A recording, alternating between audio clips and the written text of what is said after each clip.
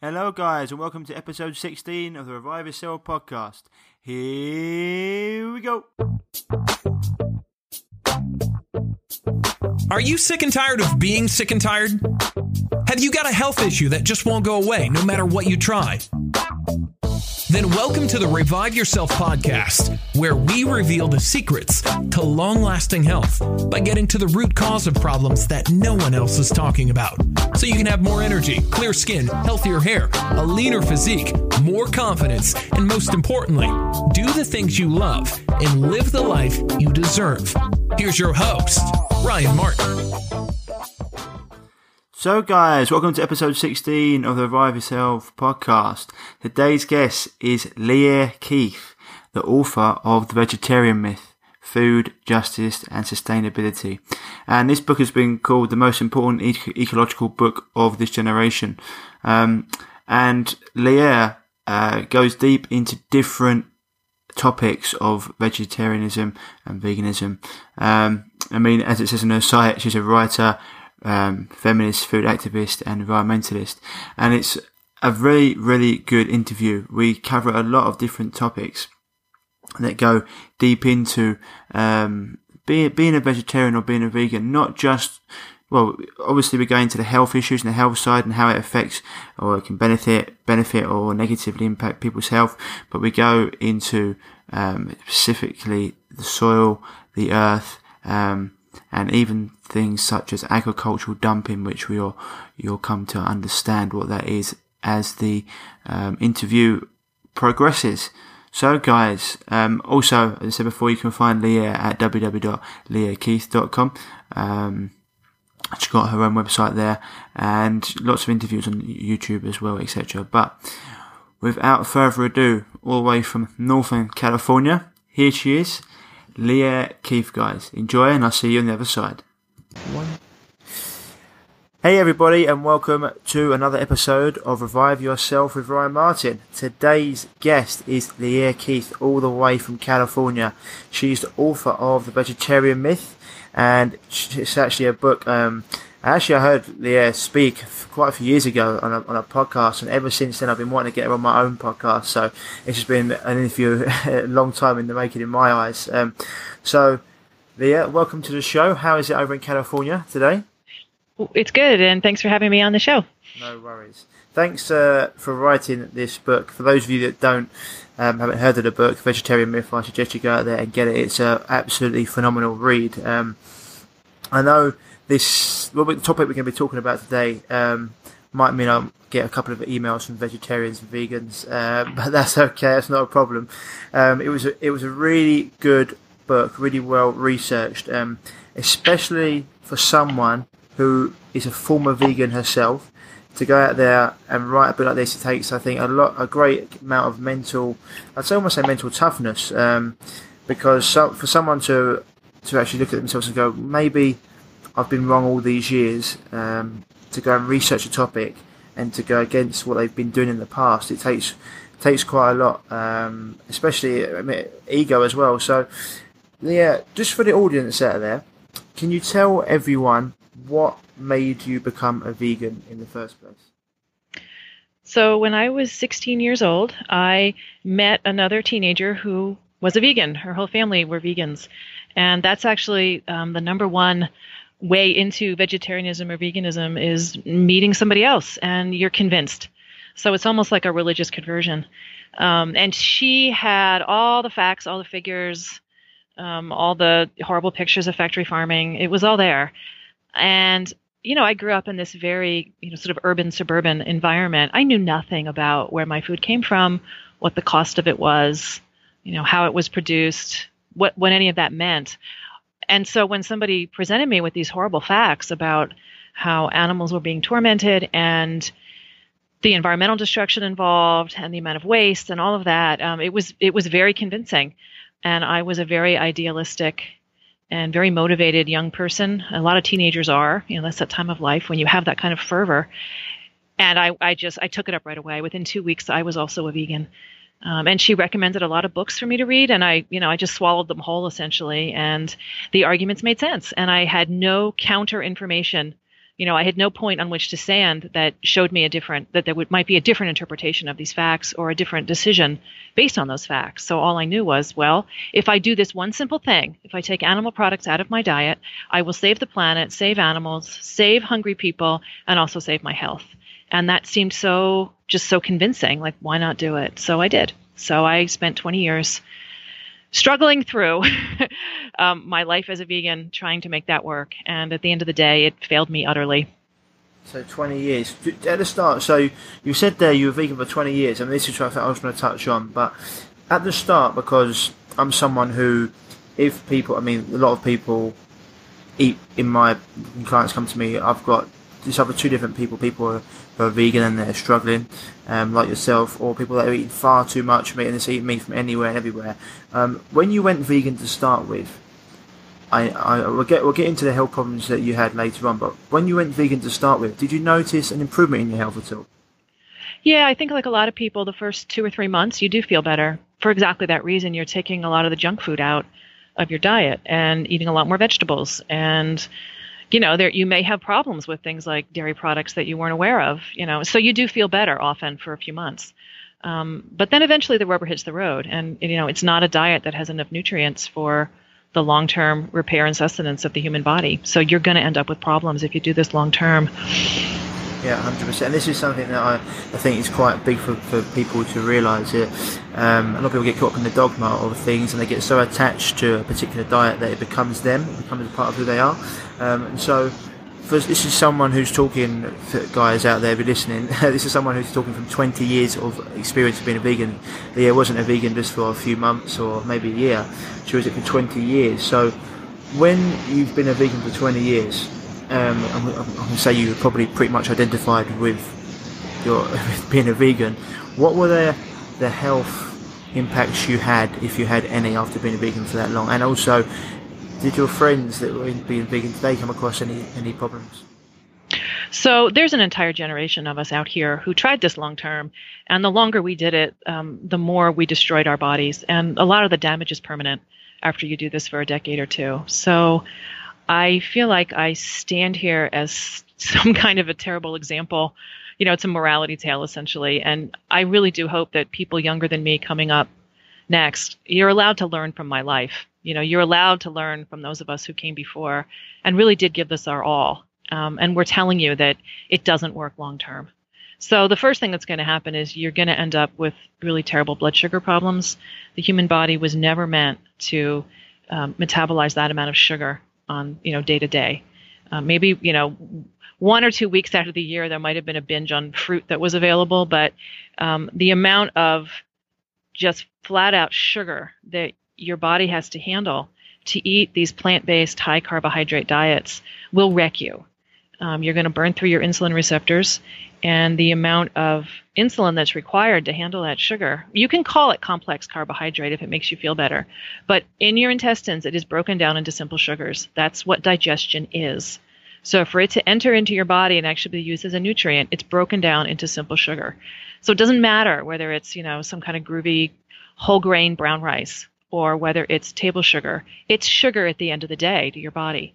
And we were never designed to handle that load of sugar. So right away, you're going to end up with a constant hypoglycemic kind of roller coaster. So you eat, a load of sugar for breakfast. So whether it's, brown rice or a whole wheat bagel or, whatever, pick your poison. It's a load of sugar. You dump that in your body. And, we can only survive at a very narrow range of sugar in our blood. If it's too high or too low, immediately your brain is impacted. You can fall into a coma and die. So this is a biological emergency. And the body's response is to send out this huge kind of pulse of insulin from your pancreas to get that sugar out of your bloodstream, to get the blood sugar levels low enough that it doesn't hurt your brain. So in comes the insulin. And insulin is a very blunt instrument. It grabs everything it can out of your bloodstream and shoves it into fat cells as fast as it can, just to clear it so that, that it's toxic load at that point. So you're just trying to get that sugar out. But like I said, it's a blunt instrument. So having done that, your blood sugar is now too low. Okay, you can see we were not designed to do this because it's not a finely tuned mechanism at all. So now your blood sugar is too low. So in an hour or two, you're desperate to put food in your mouth. And again, it's another biological emergency. This time it's the too low kind. So now you have to eat another load of carbohydrate to feel normal. And this is what I did to myself for 20 years. And by the end of it, I had to eat like maybe every 20 minutes or I felt like I was dying. And I was dying. I mean, that's the thing. Like, this really is a biological emergency. But I had no idea how to explain why it was that, I just had to constantly eat. And everybody I knew went through the same thing. Like, we just all were constantly snacking because we felt horrible if we didn't. And that's that's what'll happen. So at that stage, you have hypoglycemia. Eventually, your insulin receptors just wear out because the insulin load is so high and so constant. It's like a lock and a key. So the insulin is the key and the receptor is the lock, but you're using it over and over and over and you just wear it down. So the insulin really doesn't fit into the receptor anymore because you've just damaged it across your body. And so your body keeps having to produce more insulin each time you do this to have the same effect. And you burn your pancreas out. Now you've got type 2 diabetes. So now you have to add excess insulin from outside, from an exogenous source. You have to take a shot or whatever so that you don't die. And all of this is just purely dietary. This is the classic disease of civilization is diabetes. So having all of that excess insulin running around in your bloodstream all the time is ultimately the source of things like cardiovascular disease. It does tremendous damage to your blood vessels. And this is why the number one cause of death for diabetics is actually heart disease. And they call that metabolic syndrome or syndrome X because all of these diseases come as a package. And this is well known, amongst doctors and in the medical literature. But that's really why, is that we were never designed to handle that load of insulin. So this is what you're doing to yourself when you eat those, plant-based high-carb diets, something that your body simply cannot handle on a daily basis. So I did that. Go ahead. So what I was going to say was, what if a vegan was to eat, and they wasn't eating wheat, they wasn't eating gluten, they were eating a lot of plant-based foods, but they were also adding in things like avocados and avocado oil and extra virgin olive oil, and they were adding maybe in MCT oil, etc. So when they were eating their plant-based foods, they were also getting fats in there. And if they were eating maybe a sweet potato or potato as well, they were mixing it with these oils, these fats.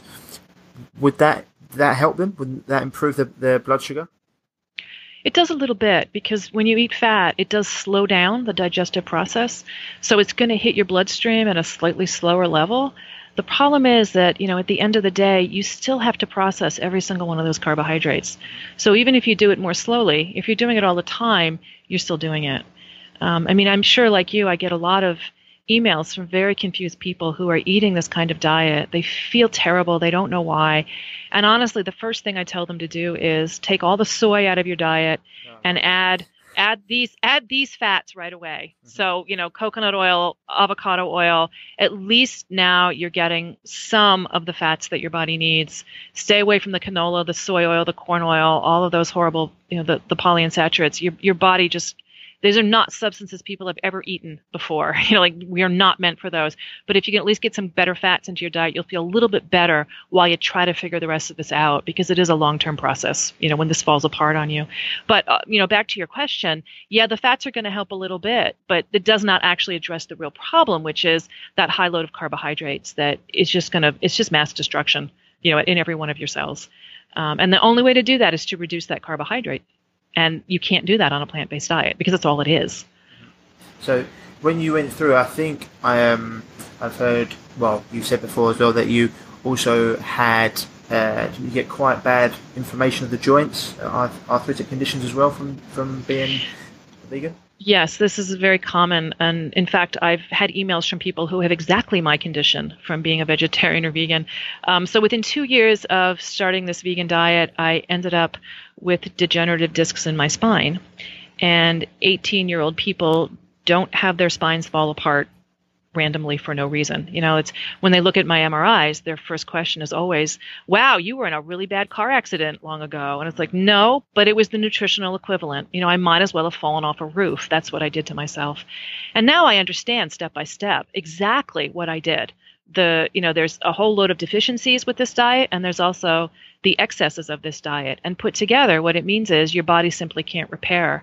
And this is particularly hard on joints. Joints are very poorly vascularized. And they need very specific things. And one thing that they absolutely need is high minerals in the diet. And you can't get that eating a plant-based diet. There just aren't enough minerals in plants for healthy bones and healthy joints in human beings. So I will live in morphine level pain for the rest of my life. You don't get those discs back once they're destroyed. And I live with a lot of physical constraints on, my ability day to day. And that's where you're going to end up if you do this. So I've met a lot of ex-vegans like me, a lot of recovering vegans who destroyed their ankles, their knees, their hips. And yes, some of us went and did our spines as well. So I have found that, eating a more appropriate diet for humans, I did get better. It's never going to go away, but it's dramatically better than it was. By the time I was done being a vegan, I only stood up when I had to, and I couldn't even sit up for more than maybe 20 minutes at a time. So I pretty much lived on the couch. That's how much pain I was in. And now, I can walk around for 30 minutes. At that point, I do have to rest, but I can also sit for hours now, which is huge. When you go from lying on the couch to being able to go out to dinner, go to the movies, drive to the store, even take an airplane to go visit your parents. I mean, my life is so much bigger than when it was so tiny and so constrained. So I'm grateful for what I have, what I've been able to repair, but it doesn't go away. You can't do this level of damage and have it repair. So, again, out there, listeners, you are allowed to learn from my life because I really don't want this to happen to anybody else. And it's something I want to bring that up because I think that's quite a big thing people need to hear, because there's a lot of people buying into this hook, line and sinker. And although I say that everyone's unique, you're as unique on the inside as you're on the outside, it's very important for people to understand that you have to listen to your body. And when your body's set, this, as you said, an 18-year-old shouldn't have those sort of symptoms, a sort of illness, sort of problems. In general, as your body speaking to you, it's the same as everyone. It's the body speaking to them saying, something you're doing here isn't working. And so it was really important, I thought, just to get that out there. If at the time when you were a vegan, because there's lots of popular vegans out there, I mean, I think it's Rich Roll has got one of the biggest podcasts on health in the world, and he's a very massive vegan. He's an ultra marathon runner, huge vegan, got a massive following. And I mean, I know they can be very vegans in general. Not all of them, but it can become quite, say, dogmatic with their approach to things, and they can be quite self-righteous. It's not that I go at anyone. I'm just talking at my experience of dealing with people. If someone at that time had said to you, "Lierre, these problems are all being caused by your diet," would you have believed them? I did have people who said that to me, and I did not believe them. In that universe, when you've accepted this entire ideology, there's no way that it can cause harm. It's the way forward. It's the truth. It's almost a religious kind of precept, and so there's no possible way that this diet can create harm. And I knew the children who were being harmed by it. I saw the harms that were happening to young children, especially, and I didn't believe it, even though the evidence was right before my eyes. And I was also experiencing it, like my spine was falling to pieces. I felt sick all the time from the hypoglycemia. I stopped menstruating. That happens to a lot of vegan women. I was so depressed I could barely get off the floor some days. Like I had all the problems you're going to have with this diet, and I couldn't accept that it was wrong. And we have a phrase for this in psychology. It's called cognitive dissonance, where what you want to believe does not match your experience. And there's this terrible dissonance between those two things. And what happens to people psychologically, generally in those situations, is that instead of reevaluating their ideology, they bear down harder and believe it more. And that's exactly what happened to me. And I think that's what happens to a lot of people who take this up, because you want to believe in it, so strongly. Like this is a way forward. This is a better world. We can have this peaceful, beautiful, nonviolent existence where no animals get hurt, for my life to feed me. I don't have to be one of the violent, terrible people who's destroying everything. I'm going to be the good person over here who's willing to sacrifice whatever it takes so that I can be pure. And so there's a kind of personal purity that really does have kind of a religious fervor to it. And it's hard to get out of that when you're in it. There's no question. And it becomes who you are. So it really becomes your identity. And nobody has an easy time questioning that. So, and I mean, let's face it, I was a fanatic. I was a very radical, very committed, sort of, I was one of those people. And, you have to learn that there's a part of fanaticism that's important. Like, it's really only fanatics that change the world, but you can do a tremendous amount of damage, and you're not particularly pleasant to be around, when you're carrying that kind of psychology. So, oh wow, live and learn, right? No. I think it's huge for people to understand that. I mean, one of the quotes you currently come out with was, which I really liked in the book, was, "What separates me from vegetarians isn't ethics or commitment; it's information."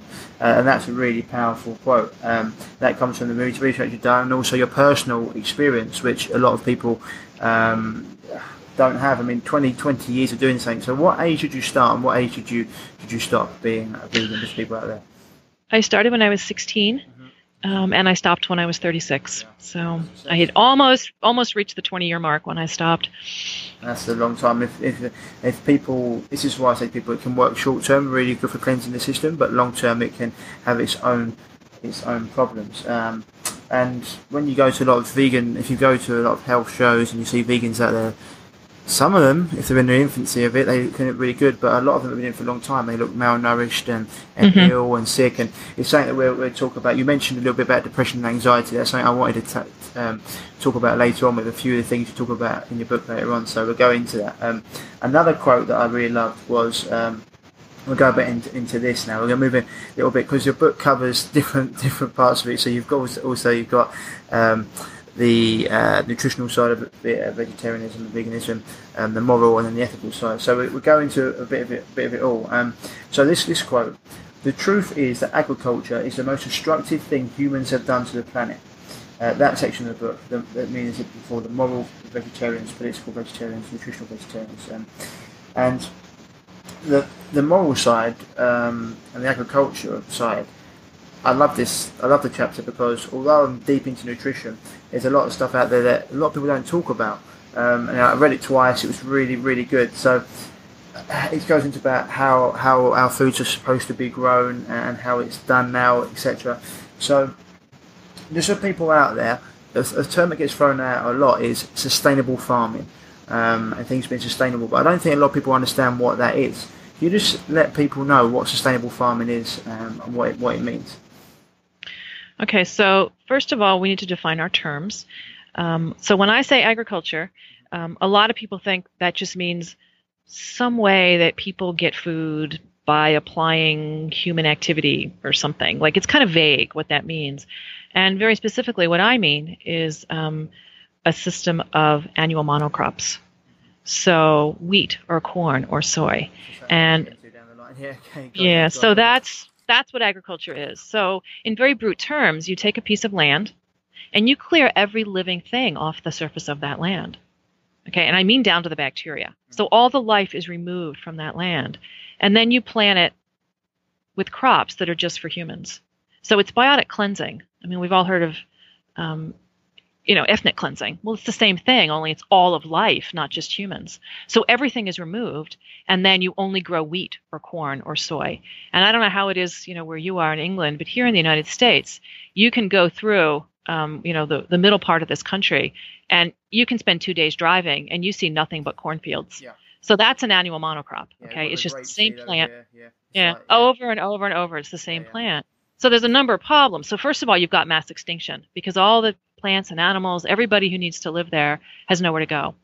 And we have done this now across the surface of the planet. It's been skinned alive. And 200 species go extinct every day. And this is the main reason why, is because they have nowhere else to go. Because we have taken that land and only dedicated it to humans, to our needs. So that's problem number one, is mass extinction. But another problem is that this is inherently destructive to the soil itself. And soil is the basis of life. We have to understand this. All the organisms that do the basic work of keeping the cycle of life moving on this planet, they live in the soil. So 1 tablespoon of soil can contain over 1 billion living organisms. We don't see most of them, but we are utterly dependent on them. They are the ones who are doing either, the basic degradation of nutrients and recycling them back into, that kind of cycle of life such that another organism can now take it up. Without them, life would just grind to a halt pretty instantly. So this We is need what them. you mean by topsoil, correct? Yeah, that's Yeah. what topsoil is. Okay. It's teeming with life. We think of it as inanimate dirt. It's not. It's so alive we can't even conceive of how many living organisms are in there. And that's just one tablespoon. So it's one tablespoon. So this is why I go into. This is why I can go on for ages because there's so much mixture of stuff. The topsoil. So Paul Check talks about for your country as well. 60% of USA's topsoil being destroyed. So you're just saying what is it for people out there, and why is it so important? And also, haven't really answered the sustainable farming question. So this is why it's there's so many topics to go into with it. So the problem is that farming can't be sustainable. When you are doing this, it is inherently destructive. And I remember when I was 20 years old, I had a professor who said to me, the moment you put a plow to soil, you degrade that soil. Right? So I thought I found this great way to save the world. I was going to go vegan, and by doing that, everything would be okay. And in that one sentence, he destroyed it all. Because if he's right, and he was right, that putting a plow to soil just degrades the soil, what it means is every year humans have to take more and more land because we're destroying as we go. So if you're on that down slope, if the line is headed down, it's going to hit zero, you need to take more land every year and start over. And that's what we've done. That's literally the last 10,000 years is humans doing this to the planet. And we are now out of topsoil. The major grain growing regions of the world by the year 1950 were completely out of topsoil. And at that point, there should have been a massive correction. I'm not saying this is pretty, but there should have been a massive correction in the human population. And instead, what we did was we learned how to use fossil fuel instead. And that's what we've been eating ever since. And this has been a massive disaster because we're still faced with that same collapse of this civilization, but we've put it off for a few decades by learning to eat oil instead. But this can't be sustainable because first of all, you're destroying the entire web of life because all those creatures are being driven extinct. But secondly, you're destroying the topsoil. And that means that every year you're just going to have to keep taking more and more land. Well, the earth only has exactly so many square inches on it, and then that's the end of it. So we've used it all. This can't be done sustainably. It's an inherently destructive activity. And that's the thing I did not know when I took up veganism. I didn't understand that. And I had to do many, many years of experiments in my own garden to finally come to grips with that understanding. No. That this is an activity we're going to have to abandon if the planet is to have any hope of a future. And I'll also point out as an aside that agriculture marks the beginning of global warming. We all think of the Industrial Revolution as the point where this started, but that's not true. If you take all the carbon that's been released since the beginning of the Industrial Age, so say year 1800, that's a lot of carbon been released since then. But if you back that graph up to the beginning of agriculture, the same amount of carbon has been released because of doing agriculture. So it took longer, but you're still releasing all that carbon. And literally, you're burning the topsoil up, and it's releasing that's what soil is made out of, is carbon, and it's just being burned up into the atmosphere. And so that's it. We started this destruction by doing agriculture, and then industrialization was an accelerant, but it's not the beginning of the problem. So if you said that you've got a quote in your book which basically talks about this, you said a way of any way like that that is destroying the basis of life itself can never be sustainable. It is, in fact, insane. Without a living planet, we are dead. And so that's what you're basically saying, that if you're destroying the soil, then that's where everything comes from. And if that happens, then it's over. Yeah. So, yeah, and then you go on to talk about, because people... These are topics that, although in the health industry we talk a lot about certain supplements and fats and carbohydrates and proteins, and we talk a lot about organic farming, fermented foods, and lots of stuff, but this is like where it all comes from. And if this goes, then none of that matters. And this is basically the root of what we need to get to, and which we go into later on about growing your own food and stuff. But what are, for people out there, what is perennial polyculture? And what are perennial grasses? Just so people out there understand. Sure. So a perennial plant is a plant that lives a long time. And an annual plant is a plant that only lives a year. So annual means year. So that's the general difference, is the longevity of these plants. But what that means is what's important. So because perennials live a long time, it means that they can develop these really extensive physical bodies. And what that means is really deep root systems. So if you think about, a plant that you might grow in your garden, like a head of lettuce or something, well, you can pull that out of the ground. You can see the root system. It's just a few inches deep. But a perennial plant goes down, just meter after meter. I mean, they can go down 12 feet, 15 feet, really deep. Think about a tree, right? That's a perennial plant. It's going to live 100 years, 500 years. Where I live, these trees are 2,000 years old. They've got these enormous root systems. And those root systems do incredible things. They are habitat for other creatures. They provide a symbiotic relationship with soil bacteria. They literally hold the soil in place. They anchor it. Without that anchoring perennial root system, the soil simply blows away. It washes away in the rain. It blows away in the wind. And then another thing they do that's incredibly important is they provide a physical channel by which rain can actually enter the soil. Without those channels, the rain just hits the surface and runs off. It really just can't penetrate as deeply as it needs to. But with the perennial root system in place, the water can actually drain down all the way, to the bottom and recharge the water table. And also it acts as a giant sponge. So, in most places of the world, there's some kind of seasonal variation. You'll get a lot of moisture in the winter and the spring, and then the summer will be drier. And during that dry time, it's the perennial plants that provide an incredible function for the rest of the living community. By having those roots, they can then draw up that water that's been stored in that sponge, and they make it available to the rest of the living community. And without that function, everything just turns into desert. And a final thing that perennial roots do is those roots are long enough that they can actually reach down into the bedrock, and working symbiotically with different bacteria, they break up that rock. They literally eat the rock. And then they make those minerals available to the rest of life on Earth. You and I cannot eat rock. And we are ultimately dependent on that relationship to get all the minerals that we're going to need up into, the life that happens above the soil, and ultimately into our own bodies. But without the plants and the bacteria doing that, we'd all be dead. So we need them for all these reasons. So when you do agriculture, you're taking all of those perennial plants off the land, and you're only planting these annuals that can't get minerals and that can't create that channel for the rain to enter. So you're losing water, you're losing minerals, you're losing the actual structure of the soil. The bacteria have nowhere to live, and ultimately the entire thing turns into desert. And another way to think about this, rather grimly, is that no civilization lasts longer than 2,000 years. They last between 800 and 2,000 years because that's how long the soil can handle this destruction. And then at the end of the day, it just turns into desert. And that's what we've seen across the world. Think about the places where agriculture started. They're in very bad shape.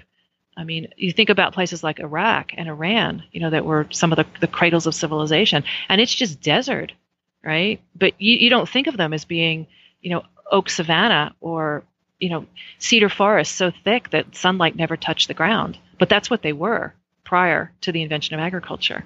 So this is an inevitable path.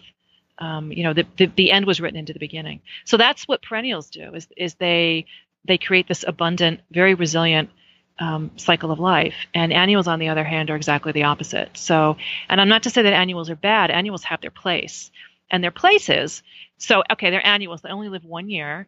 They have a very, very short time to get everything done. And the most important task they have is, of course, reproduction. And that's true for every species. So, for example, just out there, what is an annual crop, for example? Could be wheat. It could be an annual grass like wheat or, rice or corn or whatever. It could also just be, or an annual vegetable like lettuce or tomatoes or whatever. Though tomatoes in tropical countries are perennials, but whatever. We don't get into that. But if you think about those plants, they have a very short amount of time to make babies. And what they have to do is, of course, give their young the best chance they've got to survive. And what that means is that the seed heads tend to be really big, because that's their only way to reproduce. Perennial plants generally can reproduce in a number of ways. Like they often can reproduce by runner.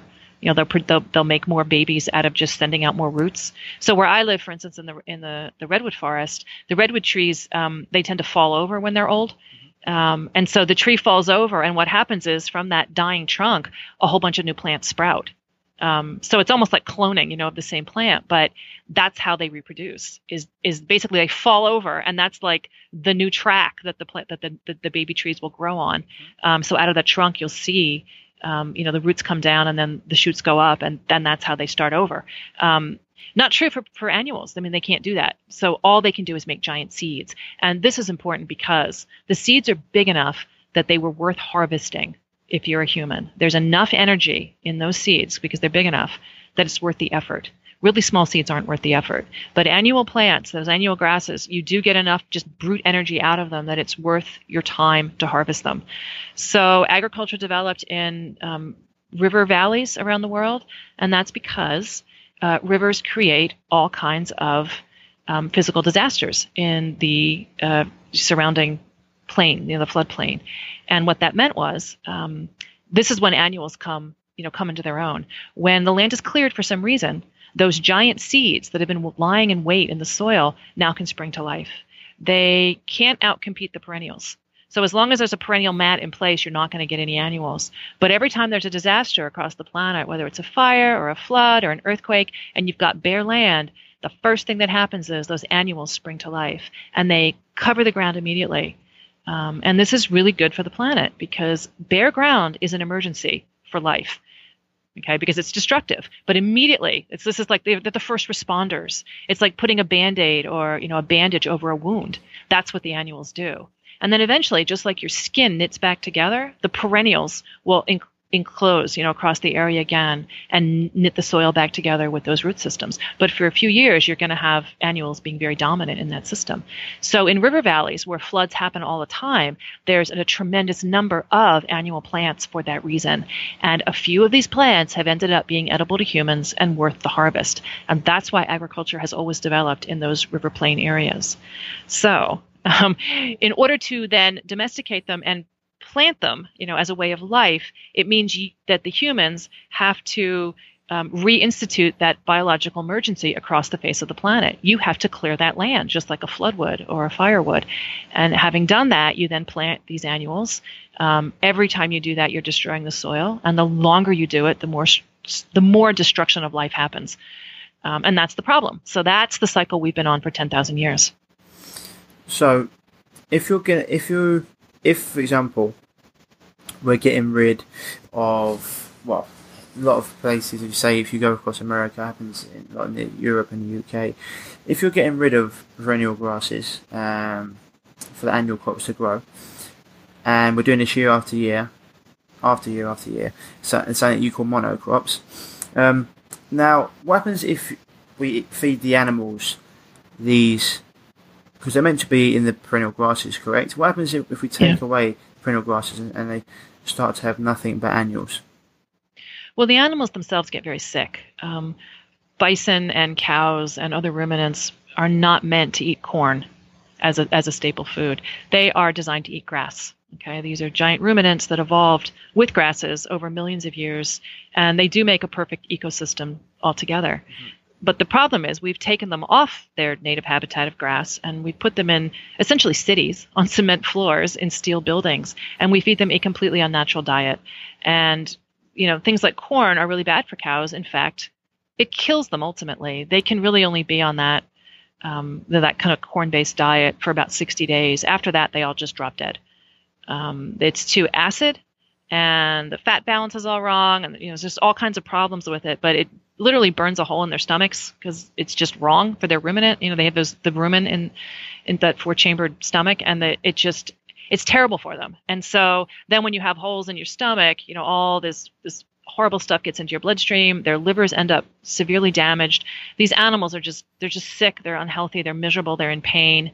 But they do get fat really fast. That's the one thing about corn. The same thing happens to them as happens to us.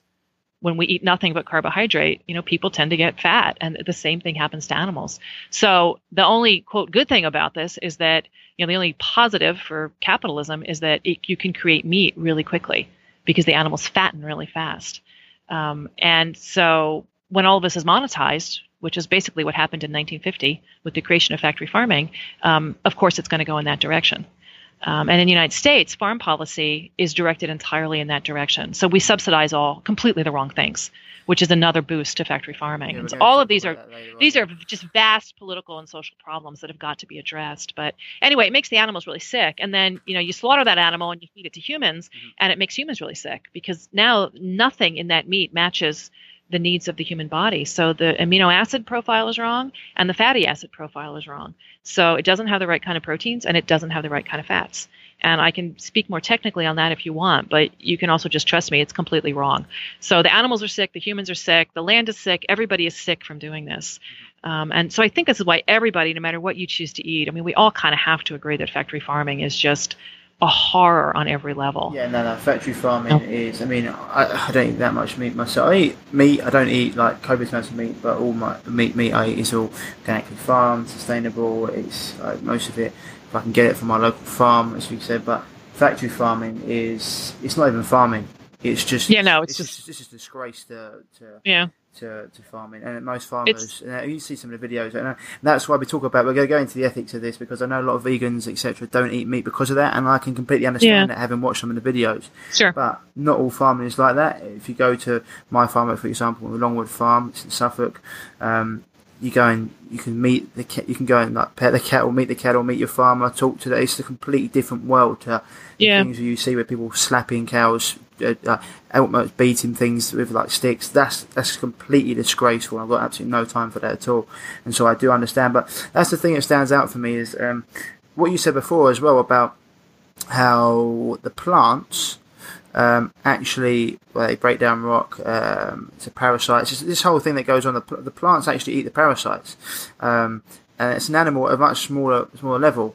So the thing that stands out for me with vegans and vegetarians, they don't want to kill animals, but actually the method of growing food for vegetarians, they actually do kill animals in that way. It's just something that most of them don't actually realise. Well, this is the problem. Like, the question is way bigger than what's dead on my plate. The question is really what died to get that food on my plate. That's the question. And if you're eating if you're eating an agriculturally based diet, the answer is honestly everything. That's what's killing the world. And I certainly didn't know that when I was a vegan. I looked down at my plate and it's like, oh my God, it had a face and a mother. I can't possibly eat it. And I didn't realize that, the brown rice and, the lentils that I was eating had destroyed an entire ecosystem. Like, an entire living community had been eradicated so that I could have that food. So millions of animals just permanently gone from their homes. And we're talking about extinction, not even the death of one animal. Oh, yeah, 100%. And the thing, I've got loads of notes, so I was going to go through them, but the reason it's such a topic you can go back and forth. I'm just going to let it flow because it's much easier. So when you said that, this is the idea. When for people to be healthy, or for even for life to exist, I think you had a quote on this. I looked for it while we were talking about it. But for life to exist, for people to be healthy, for the world to go on, death is inevitable. And for vegans, this is the thing. If you go on to any sort of do any research into animals, when you see an alligator take a buffalo out of the crossing the river, when you see a snake eat another snake, for example, these aren't lovely things to watch.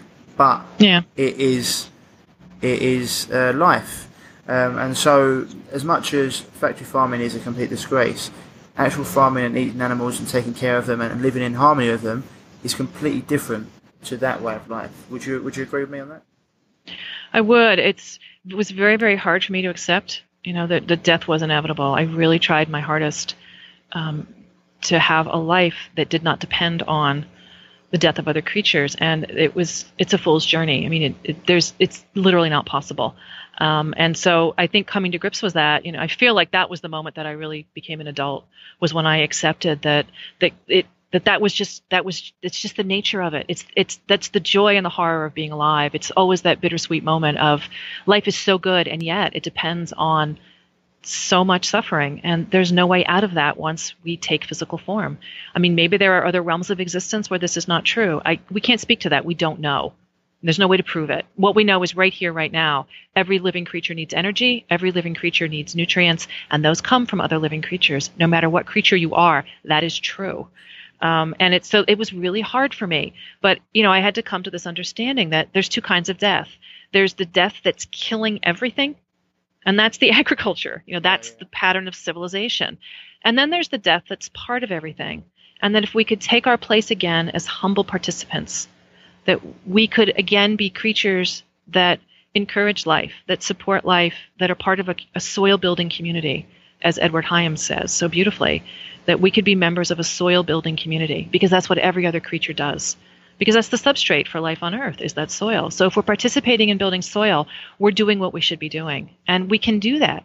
We don't have to be dominators. We can simply be participants again. For our first 2.5 million years on this planet, we were not monsters and destroyers. We were participants. And this I will stand by. When you look at cave art, at the amazing art that people made, the moment their brains got big enough to be able to do art, what was the first thing we drew? We drew two things on those cave walls. There's two kinds of sculptures that are found over and over again. And one is the megafauna, the animals we were eating. And the other is the megafemales. And what these things have in common is that's who gives us life. It's the animals we eat, and it's the women who give birth. And we were saying, thank you. That's it. The moment our brains got big enough, we said, thank you. And so we can be participants like that again. We don't have to keep destroying, this amazing place called planet Earth. Yeah, and as you talk about this, we talk about in your garden. I mean, the quote that you've got actually was, in the vegan outlook, exploitation begins with domestication. But it's what it was saying, but because the animals, a lot of the animals that we're dealing with at the moment, they've been domesticated as well. And because it's a symbiotic relationship that we have with the animals. So it's almost, it helps, it's something that we help them, they help us in terms of life. It's a circle of life, right? And as you said there, demonising death wasn't going to help. That's another quote you got from your book. I think that was you talking about growing, when you were talking about growing your garden. It's a story I actually want to go into. When you said you wanted to grow your garden. So just tell people what happened when you had around slugs and nitrogen, etc. Just go into it. So the first thing is, all right, I'm going to grow my own food, because that's what you have to do to be sustainable. It's like one of the biggest things is, close the food miles, grow your own food. And I had, enough yard. I was like, okay, I can try this. So, all right, make a garden happen. So I'm going to learn all about organic gardening. How does it happen? How do you do it? What do you need? And so, of course, immediately you start learning about the soil. And this, of course, was the first horror, was like, how many dead things were in the soil? You just have to realize it's all just dead plants and dead animals. That's all soil is. And they're being acted upon by these tiny little creatures we can't see, but that's what keeps the whole cycle moving. And in order to have healthy soil, it needs dead plants and dead animals. So, I had two options at that point. You can go to like the local farm store and buy amendments for your soil. But if you read the packages, as a vegan, the whole thing grinds to a halt, because it's blood meal and bone meal. That's what the soil wants. Or you can get manure. I mean, I did ultimately go to a friend who had goats, and I got manure out of her barn, but that's not vegan. I was like, well, somebody else can do the terrible animal oppression thing and have the goats, and I'll just take the manure. But that's a lie. I mean, somebody has to keep them in order for me to get the manure. So I knew that already I was slipping, but I couldn't see how else to get the nutrients into the soil. And there is no other way. I mean, that's just the reality of what soil needs. It's evolved over millions of years to be exactly that. Plants and animals, dead, broken down by bacteria, recycled back into a new life form. That's what it is. So I could participate in that, or I could pretend it wasn't true. And year by year, I would degrade the soil in my own little garden plot. So I decided, all right, I'll try. You can add some minerals by getting rock dust. So this is rock that's ground up specifically for use on, gardens and farms. But I mean, it's kind of ridiculous to pretend that that's in any way sustainable. I mean, the amount of fossil fuel that goes into grinding up rock, it's probably it's got to be astronomical. You can't do that at home. Like, you can't grind up rock. I mean, that just seems insane. So yeah, I can buy it, but it's industrially produced, and God knows where it even comes from. I mean, open pit mining is very ugly no matter where it happens. So I couldn't pretend that was anything I could call sustainable, even if I wanted to call it vegan. So, right away I had problems. How do I keep the soil healthy? So now that's problem number one. Problem number two is, well, how do I protect my food? Because immediately there are other animals that want it. So there's this constant battle where you've got slugs, you've got earwigs, you've got rabbits. I mean, where I lived, there were deer that were they're basically locusts. There's so many deer in the Northwest in the United States. And they'll just come in the night and eat everything. And you wake up in the morning and there's nothing left. Just nothing. It's just down to the ground. They ate it all. So then you replant. All right. And then the next night, the same thing happens. And that first summer, I must have replanted the lettuce 12 times. Like it's just every single night there were slugs. And it's like, what am I going to do? Do I kill the slugs? And everybody's like, yeah, you have to kill the slugs. Like, I can't. They're sentient beings. I'm not supposed to be the person who kills things. This is supposed to be all nonviolent and beautiful and peaceful and the lovely food that's going to bring us into this, utopian future where nothing dies. How do I do this? And there's no way. Like, you have to accept that you're in competition with these other creatures. I took their home to make a garden. That's the thing.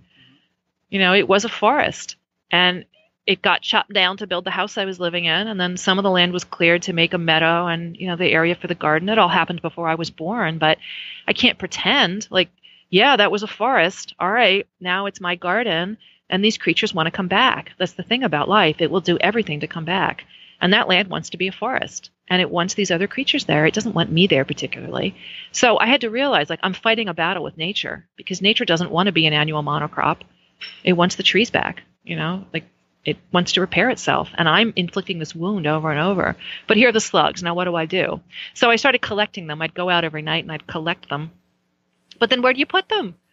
I mean, it's like, where are they going to go? So I remember at one point I had them in a little container, and I took my bike down the street and I found this sort of open forested area that, I don't know who it belonged to, but it looked like, the woods. I was like, all right, I'll just leave them here. So I kind of dumped them out, and I sat there and I watched for a while. And, it was this moment where I had a much bigger realization about just this. This was just, it was just a ridiculous activity, what I was doing. Like, if there was room for more slugs in that section of wood, they would already be there. Like, they're reproducing all the time. All I'm doing is adding more burden to that land. Most of these slugs are going to die from starvation because there's only so much food for slugs in any one given spot. That's true for every creature, right? It's not infinite. It's a couple of acres of woods. Like, there's no room for extra slugs there. They're already there. So all I'm doing is I'm starving out some of these other slugs. Like, some of these slugs are going to die because I've added some new ones to this. And I realized, this is just, it's not infinite. The world is not infinite. Like, it's already in balance, and all I'm doing is throwing it off. And the death is inevitable for these slugs. Like, there's no way around that. So I didn't do it again because it was like, this is just silly. And so I backed up from the whole project. I said, all right, I won't garden. I just won't. I'll let somebody else handle these kind of ethical quandaries, because honestly, they were killing me. I mean, I was up all night. I couldn't figure out what to do. None of it made sense. None of it fit my beautiful vegan model. All right, I'll just give it a break for now. So I stopped, and I went to the store. I was like, I'm just going to buy lettuce. So I remember standing in the store. It was another one of those moments, holding a head of lettuce. I had it in my hand, and I thought, you are so fooling yourself. Whoever grew this lettuce had to kill slugs too.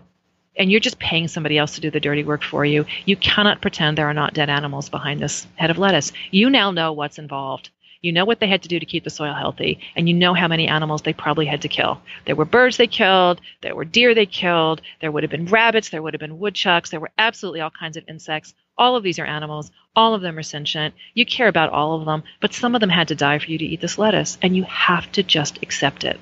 And it was really hard because I really believed that my life was possible without that death, and it just wasn't. So I had to come to terms with that. And at the end of the day, I got chickens, which was incredibly fun. And they ate the slugs for me, so I didn't have to feel like I was a murderer. But again, I'm playing a game that's just silly. Like, I brought the chickens and the ducks onto that land to eat the slugs and the earwigs. It's ridiculous to pretend it was for any other reason. And they did a beautiful job. And they gave me eggs. But it's the cycle of life. What they need to eat is insects, right, and what I need to eat is eggs. And there it was. We made a cycle, and we made beautiful, healthy soil together. The cycle of life. Is what people want to say. I'm going to do a post about this. You see people what they ate? The chickens and the ducks. They ate the insects. They weren't eating bread that you feed them down the park. No. Yeah. It's one of my pet peeves. I see people throwing. It's very bad for ducks. Oh, they're throwing very bad. They bread. have no idea. Yeah. I'm like, when do they? That's what they eat, bread. It's like, oh really? They pop down a supermarket and get a loaf, do they? Exactly. They eat bugs and see. So these chickens and ducks. These chickens and ducks. They ate the bugs and they kept your garden, and it all started to work. And once you added the manure, the garden started to thrive, right? Yeah. Yes, it was beautiful, and the soil was black. It was so dark and fertile. It was beautiful. So, what do the plants eat, so people understand that? Well, they eat a lot of things. They need nutrients. They need a lot of minerals, and the animals can't get those for themselves. So you have to add them if you're going to have a garden, and that's where that stuff like the rock powders come in. But you can also get a huge load of minerals out of blood meal, bone meal, and manure. That's where it comes from. So you've got to add it. And so the gardeners, sort of the troika of gardening is NPK, and those are the three things that you've absolutely got to add to soil. But your best way forward is the animal products. You can only go so long without them, and anybody who gardens can tell you that. You can try it, but I'll guarantee you in 20 years you're not going to have anything left of that soil. What is NPK? Oh, sorry. There's nitrogen, there's phosphorus, and there's calcium. Right. Yeah. Cool. But they're still missing about 60 elements. So as you said, the best way to do it is through the manure. Just get it all. Give them everything they need, and remember they evolved all together, so they know how to eat things like bone meal and blood meal and manure. It's what they need. Right. So you can't just give them part of it and expect it to work. They need the full complement, and they probably need them in ratios that we don't even understand, because it's very, all of these relationships are very complex and symbiotic. So you got to let them sort it out. They know what they're doing. 100%. And with this symbiosis, it's something that you said as well in the book. For example, we're dependent on predators as well. It's like you put in the book. The example you gave was a deer, and when the deer lose their predators, the population gets too big and they can no longer sustain themselves. And there's a wonderful video that was given on this on social media, I think a year or two ago, which was about the coyote when they were taken away from. I think it was Yosemite Park. It's the wolves. When the wolves were reintroduced. Yeah, it's what wolves do for rivers is the name of the video. Yeah, it's phenomenal. Phenomenal. So what happens. So people should watch that. So that when you talked about deer, and it was only a 4-minute clip, and it was just like, and the amount. This is what people don't understand. The circle of life is huge, and you take away one thing, and the knock-on effect or the butterfly effect, as they say, is huge. So with the deer, that's what happened. Their population got too big. Correct? Yes, it was just completely out of control. They don't know how to do birth control. They're just going to do what they do. But remember, they've evolved with predators, and you need the predators to keep the population in check. Nothing else does it. So they destroyed everything. They ate everything to the ground, and the rivers were completely falling apart, and they introduced the wolves back, and the wolves are able to keep the population in check, and the rivers come back to life. And it happened in a very quick very, very short amount of time. It's really amazing. I mean, it's miraculous almost what life can do to repair itself. But you have to have every member of the community. We can't just pick and choose the ones we happen to like. All of these creatures evolve together, and they make a community that everyone is interdependent in that web. This is what's so important about the bees and everything. It all has a knock-on effect. Talking about the rivers, the rivers in the US disappearing. I mean, especially the lakes they've been used, and you're also going. There's so many things I could talk about in the book here. 2/3 of the world, it's too hot, too cold, or too dry. So it's an example that you've got places like Arizona, we've got things like Spain, so where a lot of the food is in supermarket comes from Spain. So if they're growing food where there's no rain, how do they get water there?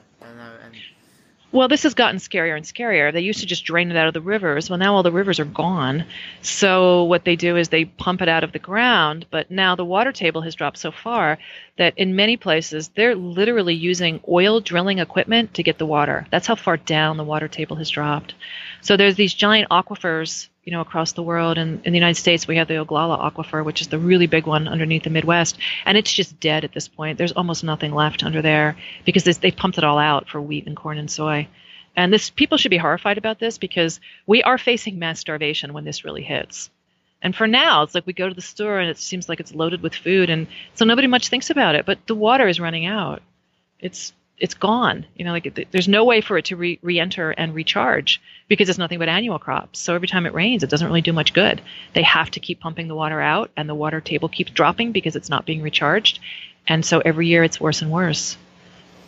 Scary. And what is, for people out there, is another problem with fossil soil? I mean, you said it takes 4 calories of fossil fuel to make 1 calorie of food. So it also comes into where does our food originate from? How much fossil fuel did it take for that food to get onto your plate? It's quite, when people don't think about this. For example, we've got Tesco's over here. They're like another part of Walmart, and they've got organic potatoes from Egypt. Right. So when you think about it, it's madness.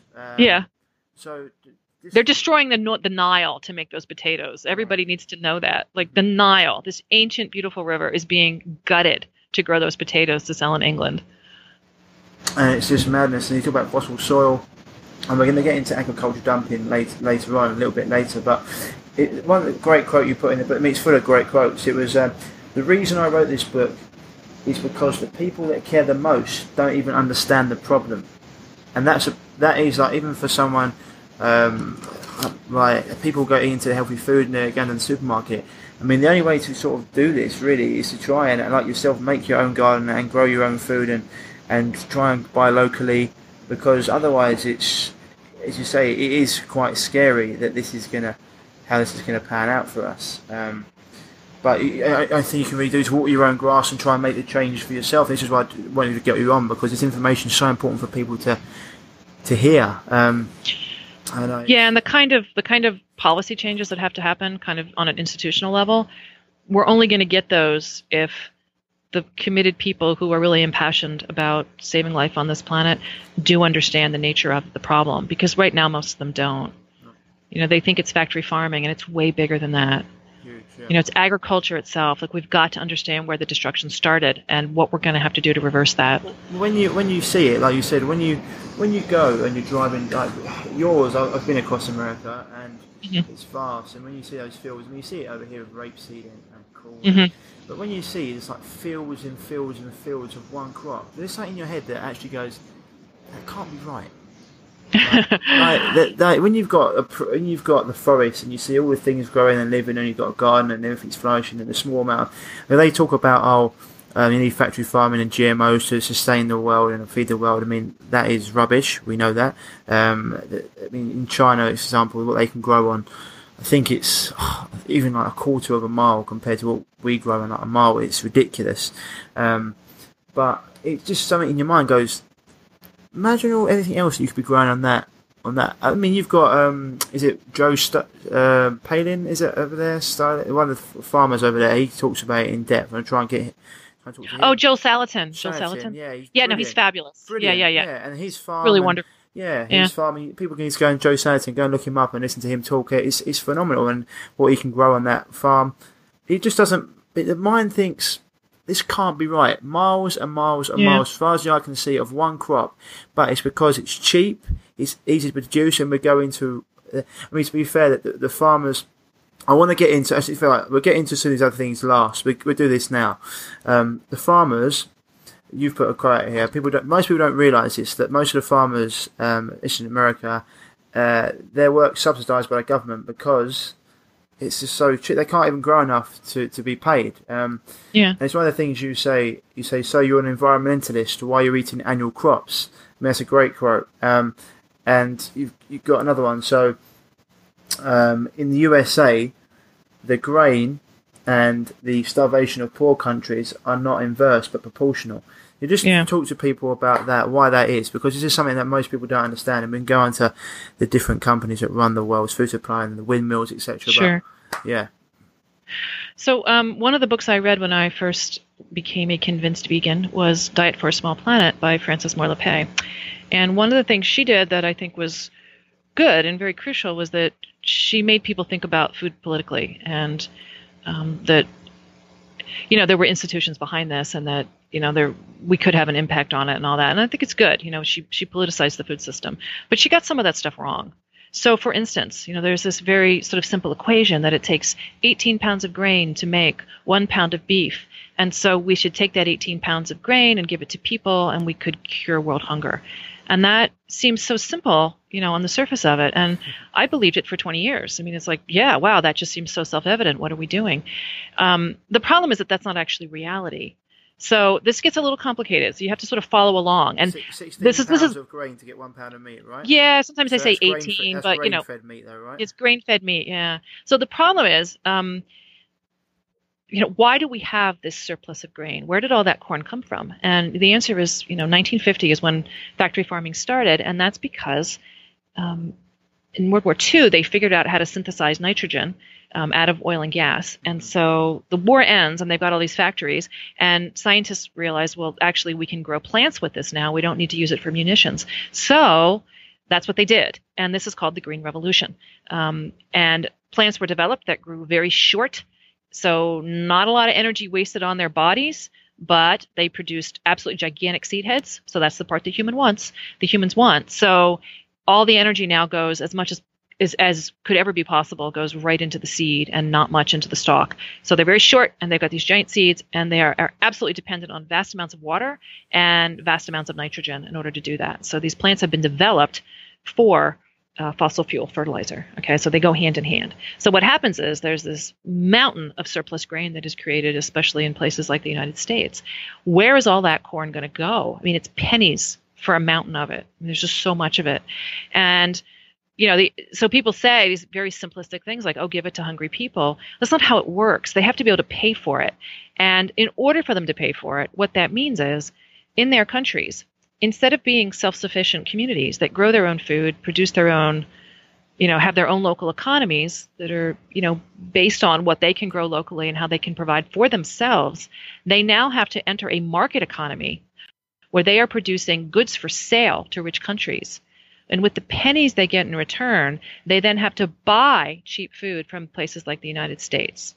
Now, in no other circumstance would anybody who was progressive-minded call that some kind of arrangement of justice. It's not. It's utter exploitation. These were self-sufficient people who we are telling, leave your land, leave your traditional way of life, go to a city, get a job, make sneakers for us in the West, and we're going to pay you 10 cents an hour to work in slavery conditions and now buy your food. And that's imperialism. I mean, that's colonialism 101. And yet people on the left somehow think that this is justice, and it's not. And so I want people to understand this.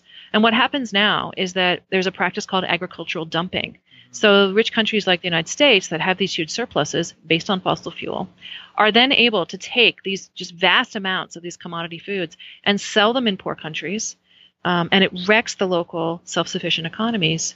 They can sell corn and rice for half the price that local farmers can produce it. So, of course, it's driven everybody out of business. So all these problems in Mexico, in places like the Philippines, all around the world in third world countries, these once self-sufficient farmers who had all kinds of security and beautiful cultures based on, thousands of years of tradition are driven off their land into urban squalor and are now just essentially slaves to the market economy because of agricultural dumping. And all kinds of activists in these countries, they have one demand: stop agricultural dumping. We know how to feed ourselves. We used to be able to do it, and you people have destroyed it. But then when you step back into vegetarian world, everybody says, oh, no, that's what we want. We want this cheap grain to be dumped in these poor countries because somehow that's going to feed them. I know it seems counterintuitive, but the last place to put that cheap food is near chronically hungry people because it destroys their abilities to be self-sufficient. And this is what has happened around the world under globalization. And in any other circumstance, people on the left would recognize this as completely unjust.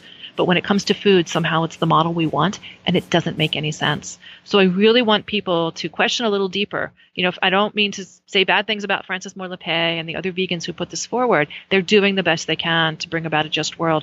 But on this issue, they are completely wrong. They have it utterly backwards.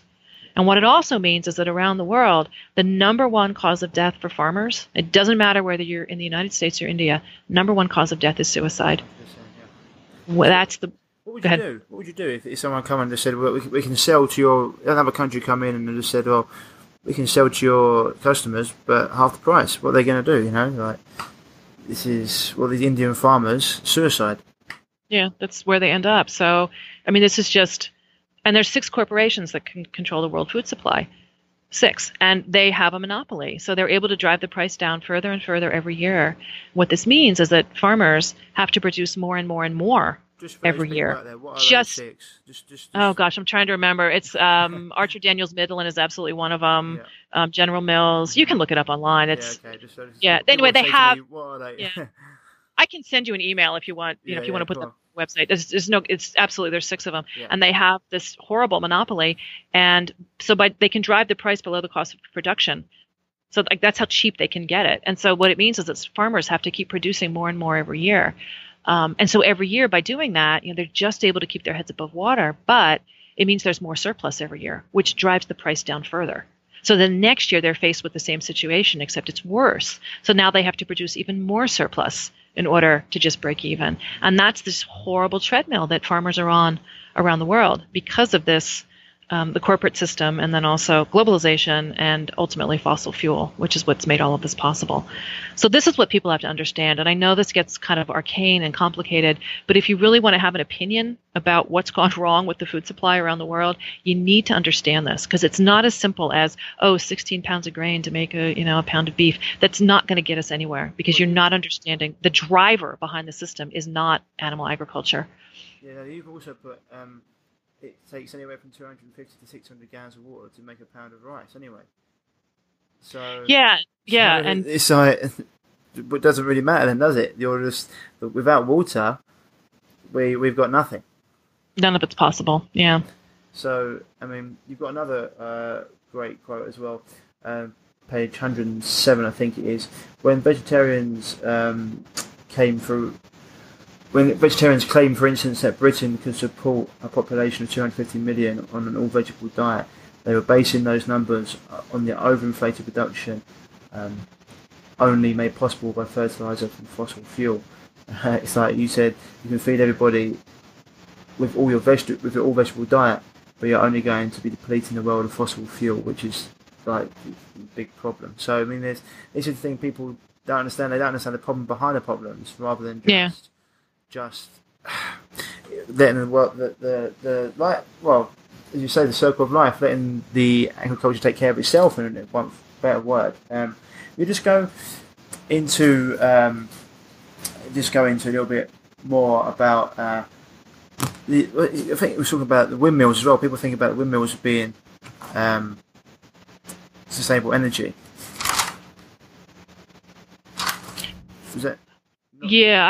No, we can talk about that if you want, but there's a lot more information about that people really don't have, and there's a number of problems with what's supposedly green energy. One of the main problems is, so where does all this stuff come from? And they're all highly dependent on what are called rare earth minerals, and these are, as the title might indicate, these are substances that are very, very hard to find in the soil. So they have to have these gigantic open pit mines to try to get things like, cobalt or cadmium or whatever out of that soil. And what it has led to is these gigantic toxic lakes in places like China. There's a 60-mile toxic lake that's the refining facility for the rare earth mineral pits that are there. And, everybody in a 20-mile radius has pancreatic cancer from this stuff. So just the production of this, it's highly dependent on nothing but industrial processes. So the extraction is horrendous. I mean, if you look at those mines, you can't even imagine the size of them. It's exactly like the tar sands in Canada, except you're not extracting oil, you're extracting these rare earth minerals instead. I have a hard time calling that sustainable. Also, we're going to run out. I mean, they're minerals. We can't produce them. We can only find them, mine them, and then they're gone. So there's that problem. And then there's the actual manufacture of them, which again is a highly industrial process. What goes into steel is temperatures that are just unbelievable. How are you going to do that without fossil fuel? You can't. You're not going to do that with solar energy. You can light a fire with, cook some food with solar energy, but you're not going to do these, industrial steel isn't going to be produced with solar energy. There's no way to condense it to that degree. So the entire thing is dependent still on this sort of platform of industrialization. And this is why there's a great engineer, Ozzie Zenner, who's written a book called Green Illusions. And he believed in alternative energy. He spent the first part of his career, trying to design things like solar panels. And he came to the same conclusion, which is this is really just a dead end. He calls it fossil fuel and alternative fossil fuel, because the entire thing is still based on fossil fuel. You can't do the mining and the manufacture without burning fossil fuel. So you're still dependent on something that's, utterly devastating to the planet and to the atmosphere. So that's, basically my spiel on windmills. I just want to get that in there, because a lot of people say, oh, it's sustainable energy, or we're using, people don't understand, like, to get them, and the same as solar panels, like what goes into getting that, in terms of destroying the soil, destroying the land. You said 60-mile toxic lake. Yeah. And I'll add that the environmentalists in China who have tried to protest this have been literally tortured by their government. So you end up with the same, relations of power and hierarchy in any society that's dependent on this kind of technology. And it's just horrible, what's happened to those people. So, we need to have a little solidarity with the people who live there instead of pretending this is somehow clean and green. It's not. So we're just going to jump back in the last bit, just on food and a few different things. I mean, I'm sure you probably got quite a lot of after this book, quite a lot of, say, letters or emails, and a lot of hate maybe from you could say that, from vegans saying this, that, the other, and you're putting your problems down to being vegan, etc. I mean, it is what it is, right? I mean, it's always going to happen. Always say if you're not getting any hate, you're not doing anything right. There you go. The person doesn't stand for anything or fall for it. Or is it people that stands for nothing or fall for anything? So, one of the things we hear all the time, people will say vegans say as well, we're descendants of gorillas, so we're supposed to eat a herbivore diet. What are your thoughts on this? It's very silly. They have a completely different kind of digestive system than we have. We are related. We're actually the third chimpanzee. We're not that closely related to gorillas. But let's talk about what's going on inside the digestive system of a gorilla. It's true they eat leaves. They eat a lot of leaves. So they're eating the leaves. Well, what happens? So they put a leaf inside and it goes into their stomach. And then there's this vast vat of bacteria that actually digests that leaf for them. Okay, the gorilla is not directly digesting the leaf. It can't. So there's a symbiotic relationship with the bacteria. Much like in the rumen of a cow, it's the bacteria that actually do the digesting. And then what happens is that the gorilla is actually eating the bacteria. So you could call this farming of a sort if you want. You could also call it just a symbiotic relationship. But the gorilla eats the leaf, feeds the bacteria eat the leaf, and then feed the gorilla. And then the gorilla feeds more bacteria, another leaf. And that's the little cycle that you could say is a living community called gorilla leaf bacteria, whatever word you want to come up with for that. But that's what's happening inside a gorilla. And what the gorilla is doing is exchanging very poor nutrient quality cellulose in a leaf for very high quality fat and protein of a bacteria.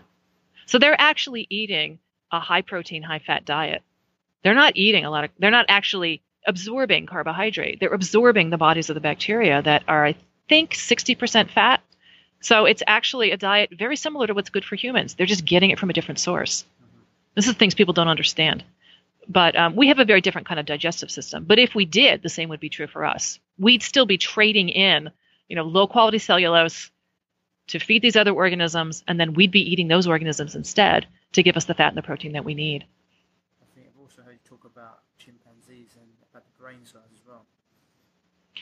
Yeah, and chimpanzees have, smaller brains than us. We have much bigger brains, but they do have some similar dietary requirements. And they go crazy if they haven't had enough fat or if they haven't had enough B12. And they'll go on these bizarre, violent rampages where they kill each other.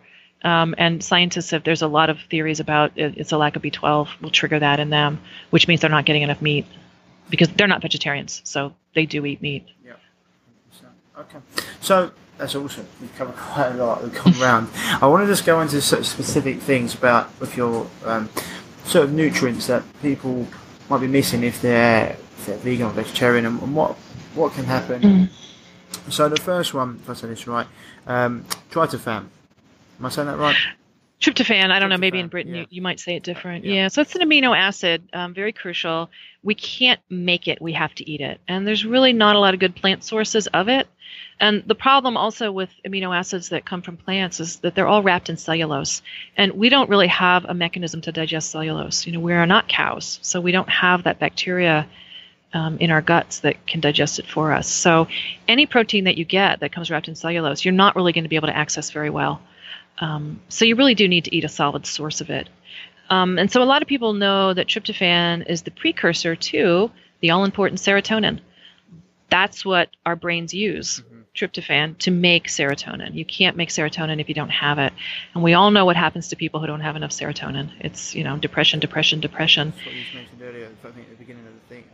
Yeah, and that's one of the big reasons that people who go onto these kind of plant-based diets end up with depression, addiction, eating disorders, obsessive-compulsive disorders, is the lack of tryptophan. This is a horrible thing, but just as informational, point, in lab animals, if they deny them tryptophan, you can induce all kinds of insane eating disordered behavior in the animals just from withdrawing tryptophan. Yeah. And this is one of the reasons that if you go to any eating disorder clinic, and this is well observed, across the literature, about 50% of the women in there will be vegetarian or vegan. Yeah. So way overrepresented in the population of eating disordered people, and it's the lack of tryptophan. There's no question that will absolutely trigger eating disordered behavior. So it's, one of the protocols that really works is to give them tryptophan, and zinc is the other mineral that they don't have enough of. And often within a few days, you can see dramatic improvement where the psychology, you can break through the psychology of it. It's biochemical, it's not actually an emotional issue. And so a lot of young women, young teenagers like me, will start down the path of these vegetarian or vegan diets, and within 6 months to a year, they'll have a full-blown eating disorder from it. And that's why. It's just purely nutritional. And the number of women who have written to me about this, it's just overwhelming. A year after being a vegan, I was in the hospital for anorexia, and it's like they see the connection now coming out of it. And some of those stories are just, for me personally, just very moving because, they needed another vegan, another ex-vegan to say it, to help them out of that world. And I'm just really grateful that I've, been able to help other people, coming up behind me with this information. When I have clients who have been vegan or vegetarian for a long time, I always say to them, how's the depression going? And they just like, what? Yeah. It's just because you just know generally, like they seem to always be. I mean, they always like, how do you know? It's just because it's just if you say you're dealing with people, the amount of letters and emails you probably got from it, it's just something that happens. It's very common. It's predictable. It's just predictable. Yeah. I think you've also talked about Julia Ross's book, The Mood Cure. Yes. Fabulous book. Yeah. Yeah. So people out there can go and read that as well. I actually want to get Julia on and try and get her on the show as well to talk about it. So it'd be really good. Another point: grains and phylates. Just talk about that for us and how the plants fight back. Yeah. So the grain is actually the seed, so it's the baby plant. And they are equipped to defend themselves. Everybody in nature has a way to defend themselves, and plants use chemicals because they don't have teeth and claws and they can't run. But they're the original chemical warfare engineers. They have all kinds of incredible ways to either attract the help that they need in nature or to repel anybody who's trying to eat them or hurt them in any way. And so one of the things that seeds come protected, against being eaten, essentially, and that's called phytates. And these are chemicals that will block absorption in the digestive tract of the eater. So you can end up with all kinds of mineral deficiencies from eating a diet that is, heavily wheat-based or soy-based because of all the phytates in the grain. Now, there are ways to disable the phytates. And so traditional things like sourdough bread or porridge that's been, soaked overnight, these are ways people have figured out. They didn't have microscopes back then. They didn't have, the kind of science we have now. But for whatever way, people figure out this kind of wisdom. So if we do these things to these grains, we understand that we are healthier because of it, and it seems to work. So if you eat sourdough, if you've got a sourdough process going on, it can take days and days and days. And in the time that that grain is in that acid environment with that bacteria working on it, the phytates will be completely digested and destroyed. So the grain then becomes way more digestible. You won't have that phytate problem. But a lot of us don't know that. We don't. Our food cultures, traditional food cultures, have been destroyed, and we don't do those kinds of traditional food preparation methods anymore. They take way too much time. It's so easy just to go to the store and buy it. And then we're told on top of that, oh, whole grains are so wonderful. Well, they're not. They're filled with these anti-nutrients that are the plants fighting back. And this is one of the main things that'll happen is they'll bind with minerals in your digestive tract, and you'll end up with fewer minerals than when you started, than before you ate. It would have been better not to eat them at all. And so most of us don't know this. And this whole thing about whole grains being so wonderful, it really is not true. You need to understand the anti-nutrients that are involved. Soy, in particular, is very implicated in this. No matter how much you ferment soy, there are going to be all kinds of anti-nutrients in there. You can't get rid of them all. So it's really no good as a protein source. It's okay as a condiment once in a while if you want to do that. But, all these sort of meat analog products, there's soy hot dogs and soy pepperoni and soy milk and horrible things, they're poison in so many levels. But the phytates alone should tell you, it's just not digestible. Well, people, soy's been heavily promoted as a health food. People don't understand how it's a lie. Women and the hormonal endocrine system, and it's been linked to breast cancer. And, bad stuff. It's extra estrogen, and just the link with children as well in soy. Go into that for us a little bit. That's just horrifying stuff. So a lot of people end up using soy formula. Sometimes, there's an allergy involved and there really isn't a lot of choice.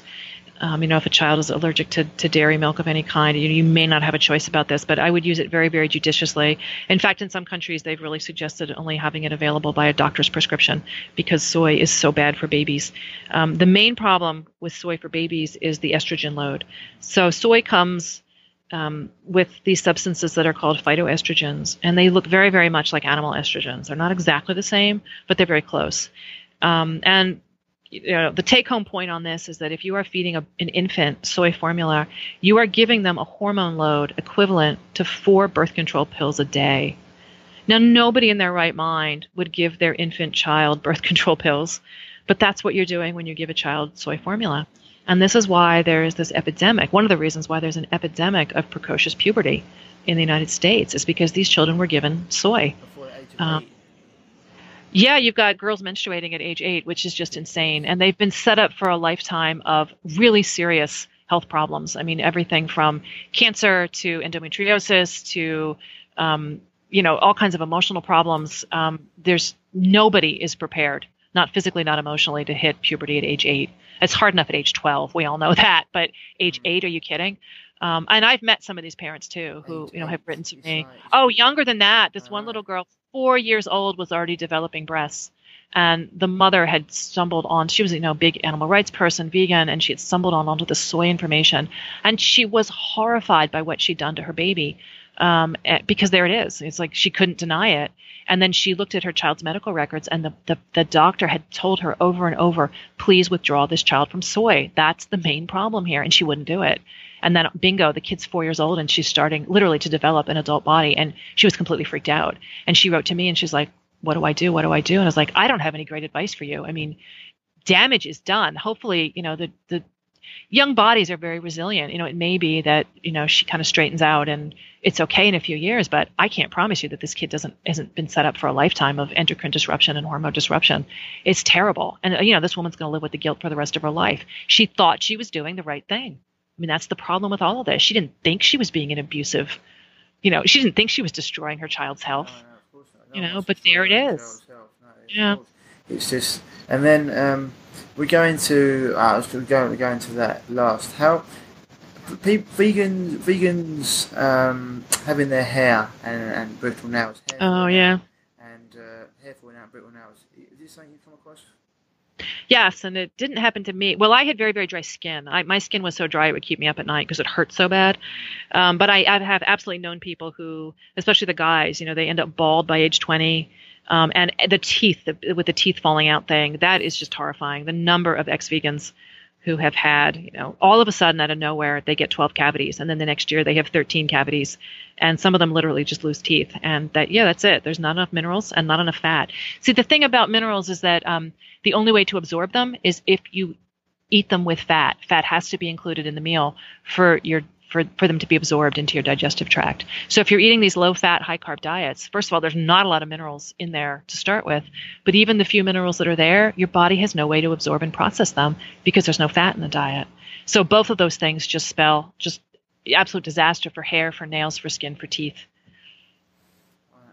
Yeah, it's something that definite people need to understand. It's something. So there's just certain nutrients you just can't get unless you're, things like bone broth are phenomenal for this, but unless you're eating certain meats, you don't have to eat lots and lots of it, but for a lot of people, if you're vegan out there and you are struggling, and you haven't given this a go, and I think it's something that you just need to do, just to see how you feel afterwards. Your body, I mean, I've been there, I've managed to convert quite a few, and I've seen their health skyrocket. I'm sure you have as well. It's something that people need to look into. The last thing I'm going to talk about is, people will say, what about the China study?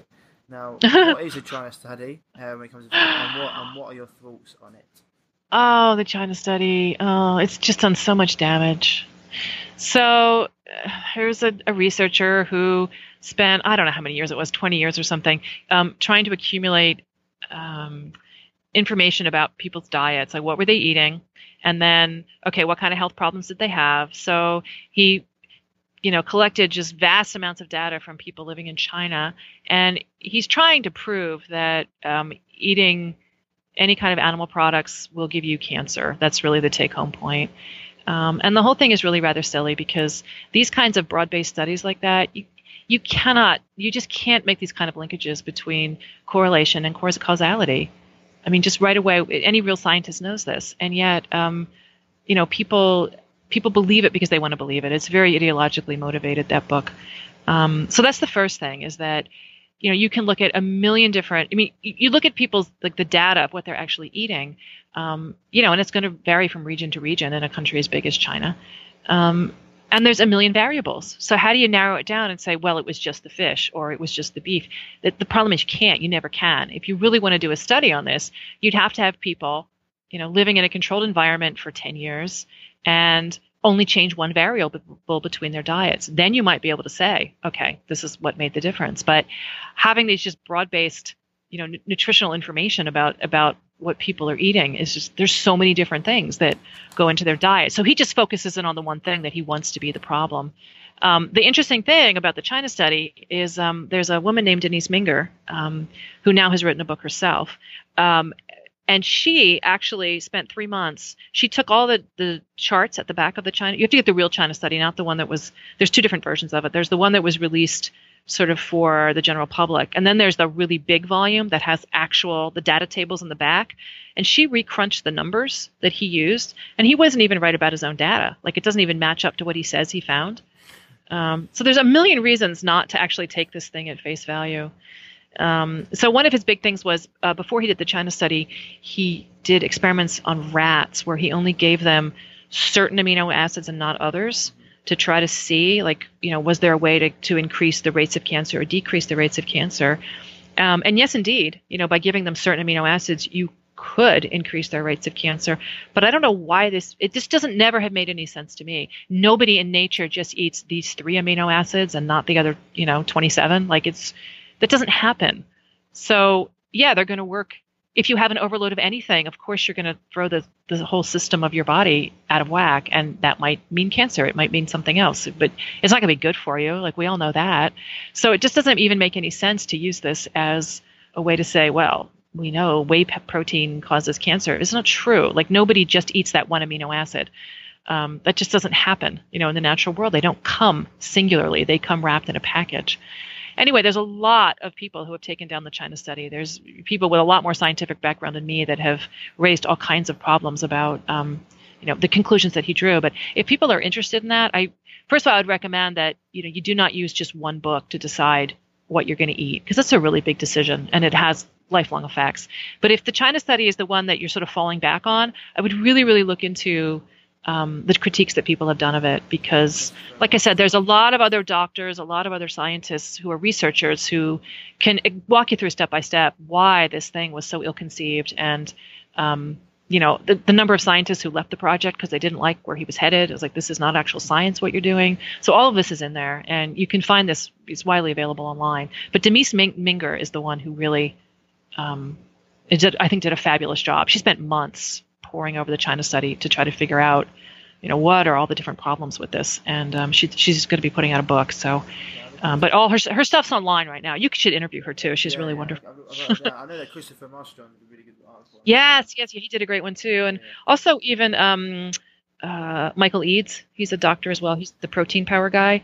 He has a blog post about the China study as well, where in 3 paragraphs, he's like, I'll tell you why this is just silly. And, he's got it laid out. So what would you say about hunter-gatherers as well? I remember you said in your book, you said they work 17 hours a week, and not vegans say, well, that's vegans the first diet that we ever had, this is why we should be eating it.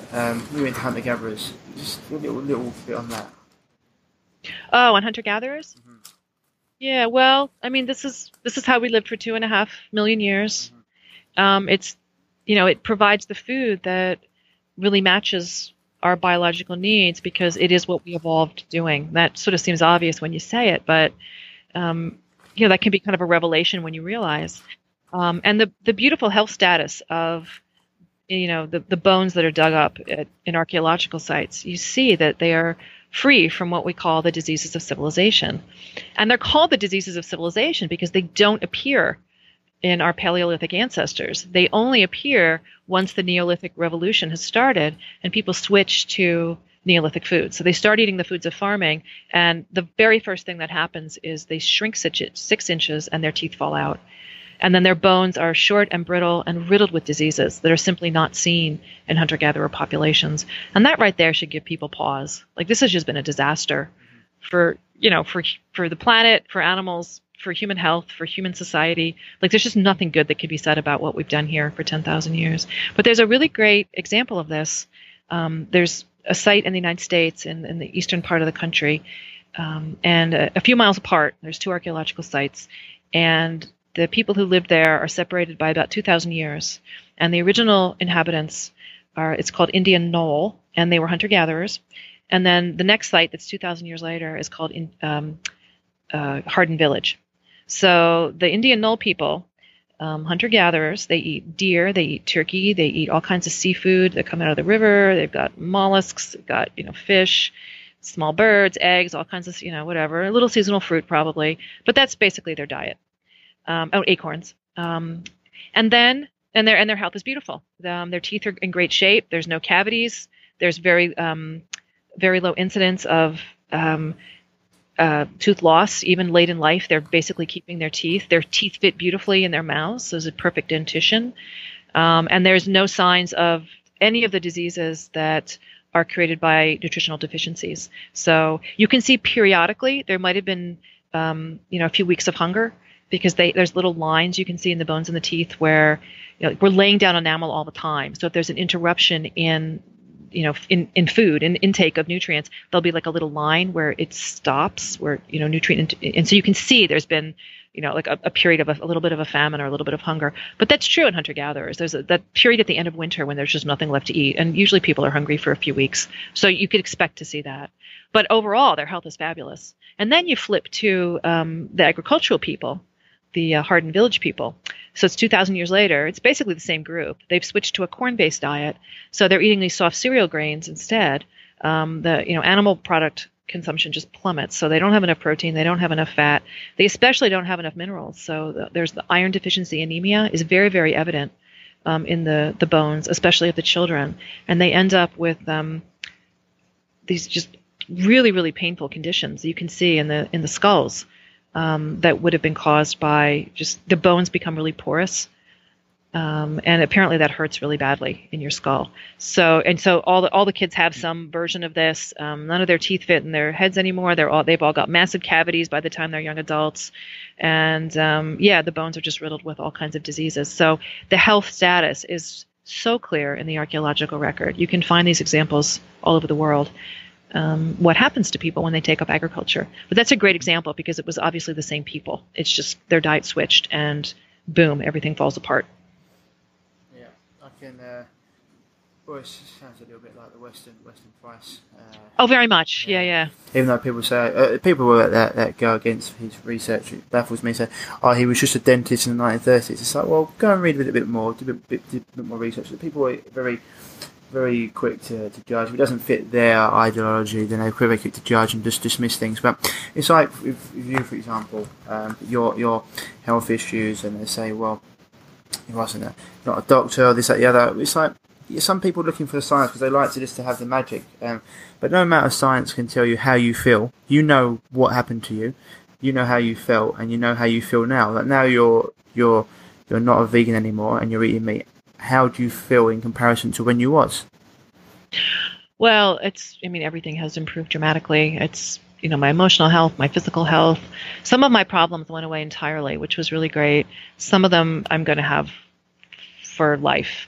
But even those, which are degenerative, permanent conditions, they've certainly improved. And that's not supposed to happen. So I feel like I got a little bit of magic there just from eating a more appropriate diet. Your body does try to keep you alive. Like, it really will try. If you just give it what it needs, it'll do its best. So, I have to sort of take the good with the bad at this point and just accept, all right, I did this damage, but, at least I can do, X amount of stuff that I certainly couldn't do at the end of my vegan years. So, but, even just the emotional stuff, like having a happy, stable mood state is such an incredible gift after living with that horrible depression for years. And you don't even know how bad you feel till it's over. It just lifts like, the sun breaks on the horizon and the mist evaporates and you're like, wow, the world is just, it's color. Like there's sound and it's so beautiful and there's music and there's everybody's smiling. And like, you're just, wow, you can see that there's joy available. And that is not there for you when you're just depriving your brain every day of what it needs. 100%. And it's something that people need to understand.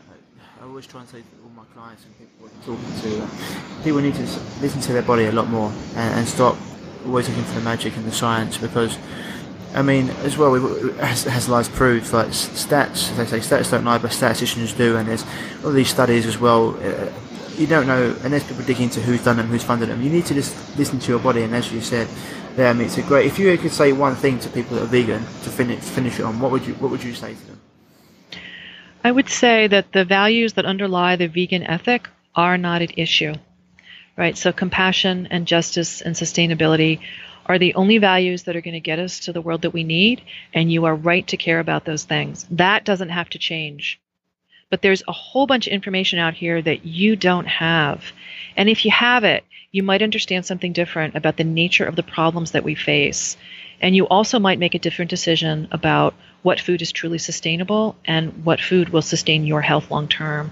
And all I ask is that you've already made this incredibly courageous decision to be one of the people who tries to face the horrors of this world. And I would say don't shut down, because there's still more information out there that you may not have engaged with.